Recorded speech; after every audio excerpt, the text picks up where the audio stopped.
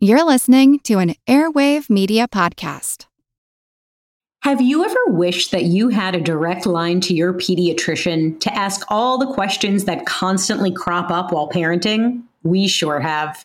That's why we launched the Bites of Health podcast. Every morning, we'll answer a commonly asked pediatric question in 5 minutes or less.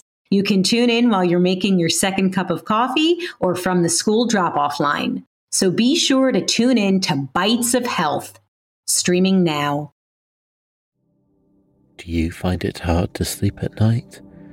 Then the Calm Cove podcast can help you sleep deeply all night long. Calm Cove has deeply relaxing meditation music and ambient sounds like ocean waves and crackling fires. All of our episodes are designed to help you relax and to fall asleep fast. Calm Cove is brought to you by the team behind Sleep Cove, the sleep podcast that consists of spoken word hypnosis, meditation, and stories.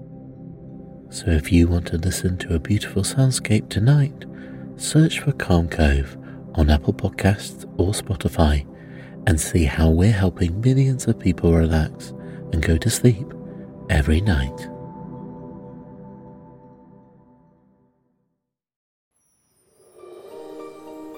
Hello, I'm Teresa McKee, your host for A Mindful Moment. Thank you for joining me as we explore ways to increase mindfulness in our day-to-day experiences. Mindfulness is presence, awareness. It's paying attention to what's happening within us and around us. Mindfulness increases our emotional, physical, and mental well-being. It can also enhance our focus and productivity. And there are many health benefits from practicing mindfulness and meditation, from lowering blood pressure to increased longevity. Perhaps most importantly in today's chaotic world, mindfulness strengthens our ability to be more compassionate to ourselves as well as others.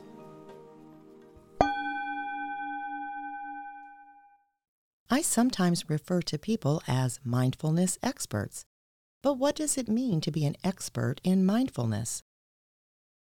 I'm usually talking about people who are highly knowledgeable on the subject, like longtime practitioners, teachers, or researchers.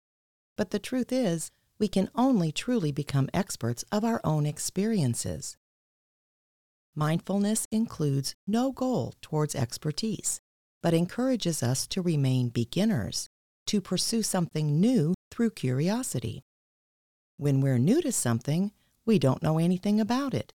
So we develop a mindset of discovery, which results in us being more present in the moment.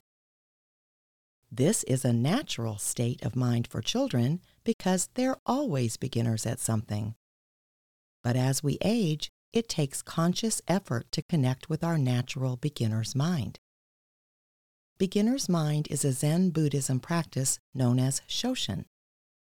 It's letting go of our expectations and preconceived ideas about things and observing them with an open mind, as if seeing them for the first time. Beginner's mind evokes curiosity and wonder. Imagine that with carrying out mundane tasks that are repeated daily, like commuting or house cleaning.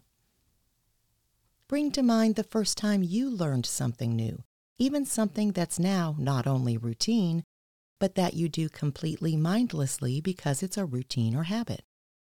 Vacuuming the home, for example. The very first time you did it, you might have been a little confused about how to use the vacuum cleaner. Had to search for buttons or settings. Had to pay attention to switching the settings based on the surface you were covering. And noted how far you could get before needing to relocate the plug. You might have experienced a little bit of amazement at how much dirt and debris vanished into the suction cup. You probably felt grateful for your clean floors when you were done. The brain saves repeated activities and chunks them together to create a habit in order to save brain processing power. That's why vacuuming or commuting to work or brushing our teeth can be done mindlessly. But with almost half of the tasks we complete each day falling into that category, we're missing out on half of the richness of life. Beginner's mind brings back that richness while strengthening our mindfulness skills. The benefit of practicing Shoshin is that it provides us the opportunity to see the world around us with fresh eyes, new perspectives. Beginner's mind contributes to deeper gratitude, encouraging us not to lose sight of the many wonderful things in life that lift us up. It helps us to appreciate what we might otherwise take for granted. Shoshin also aids us in being more creative. When we see a similar set of problems at home or work repeatedly, habits of thinking become embedded. But deliberately experiencing a problem through beginner's mind can provide a fresh perspective, and we can explore opportunities that we never considered before. Beginner's mind helps us become reacquainted with the interesting aspects of everything we do. Adopting the mindset of a child can help us become less serious and more playful and curious with whatever activity we're focused on. The world is full of beauty and wonder, but if we view life through the lens of same stuff, different day, we'll miss the magnificence of what's around us. When we're practicing beginner's mind, we aren't burdened with prejudgments and preconceptions. We drop the shoulds, which eliminates disappointment and frustration with any experience because there's no preset story that we're telling ourselves. It's a brand new experience where we don't know what to expect. Shoshin isn't just about tasks and activities we perform. It can also enhance relationships with others. Consider talking to someone that you find annoying or frustrating because they aren't meeting your expectations in that moment.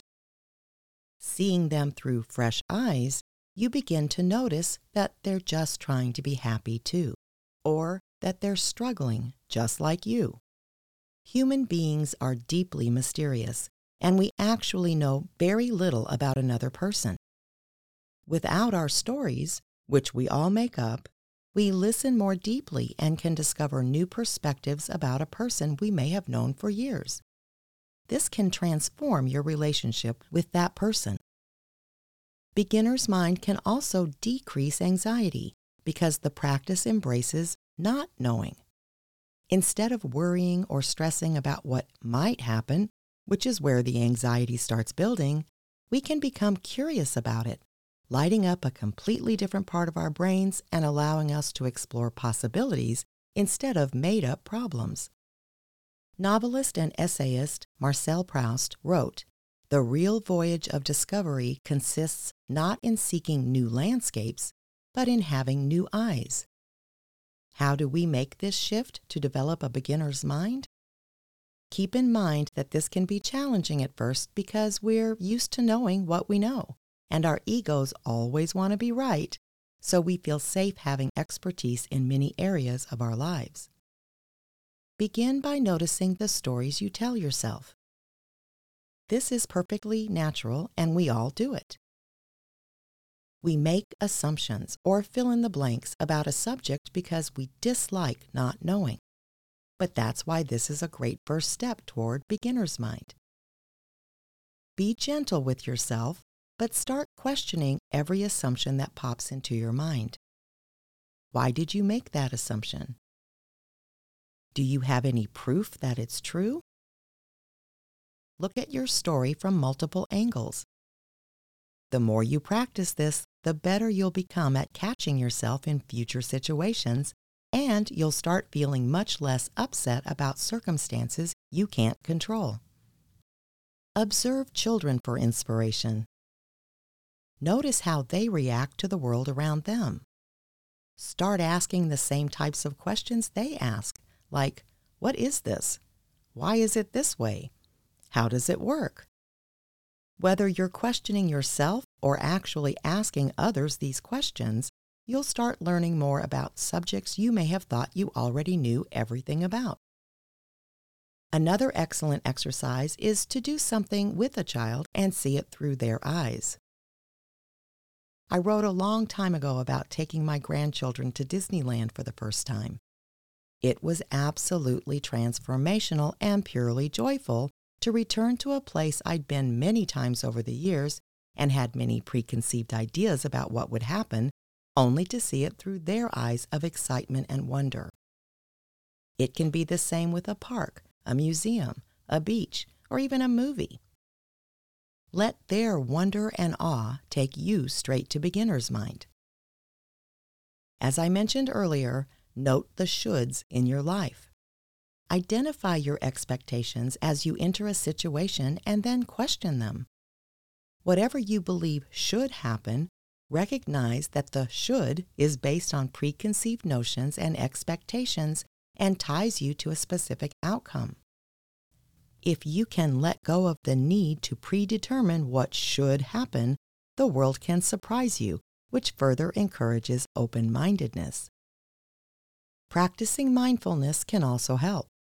Slow down and pay attention so that you can notice when you go on autopilot. Take your time with people and tasks, remaining aware of what you're doing and experiencing. Slow down physically, which tends to cause your mind to slow down as well. Bring yourself back to the present moment anytime you notice that your mind is wandering. Practice seeing clearly through mindfulness meditation. The practice is to non-judgmentally observe thoughts, emotions, and sensations as they rise and pass in the present moment. To strengthen beginner's mind in meditation, notice when you start to expect how things should go, like what you'll feel or what you'll think. This awareness of expectation provides an opportunity to let go and return the attention to the breath. Every meditation is different, and so is each breath. Remind yourself of that and notice the next breath with an open mind. If you've got a severe case of monkey mind, where the brain just won't focus on what you want and your mind argues with you that you already know what will happen in any given situation, you might consider trying to switch things up. Try eating or writing with your non-dominant hand and notice all of the differences from these normal routine activities. If you normally sit in the same chair to watch television, sit somewhere else or move the chair to the other side of the room and notice what you see differently. If you take the same route on your walks, try reversing the route or walking on the other side of the road. Again, simply notice all of the new things you see or hear. These simple activities can help activate your beginner's mind and help move you to daily practices that will help you be more open, curious, flexible, and present.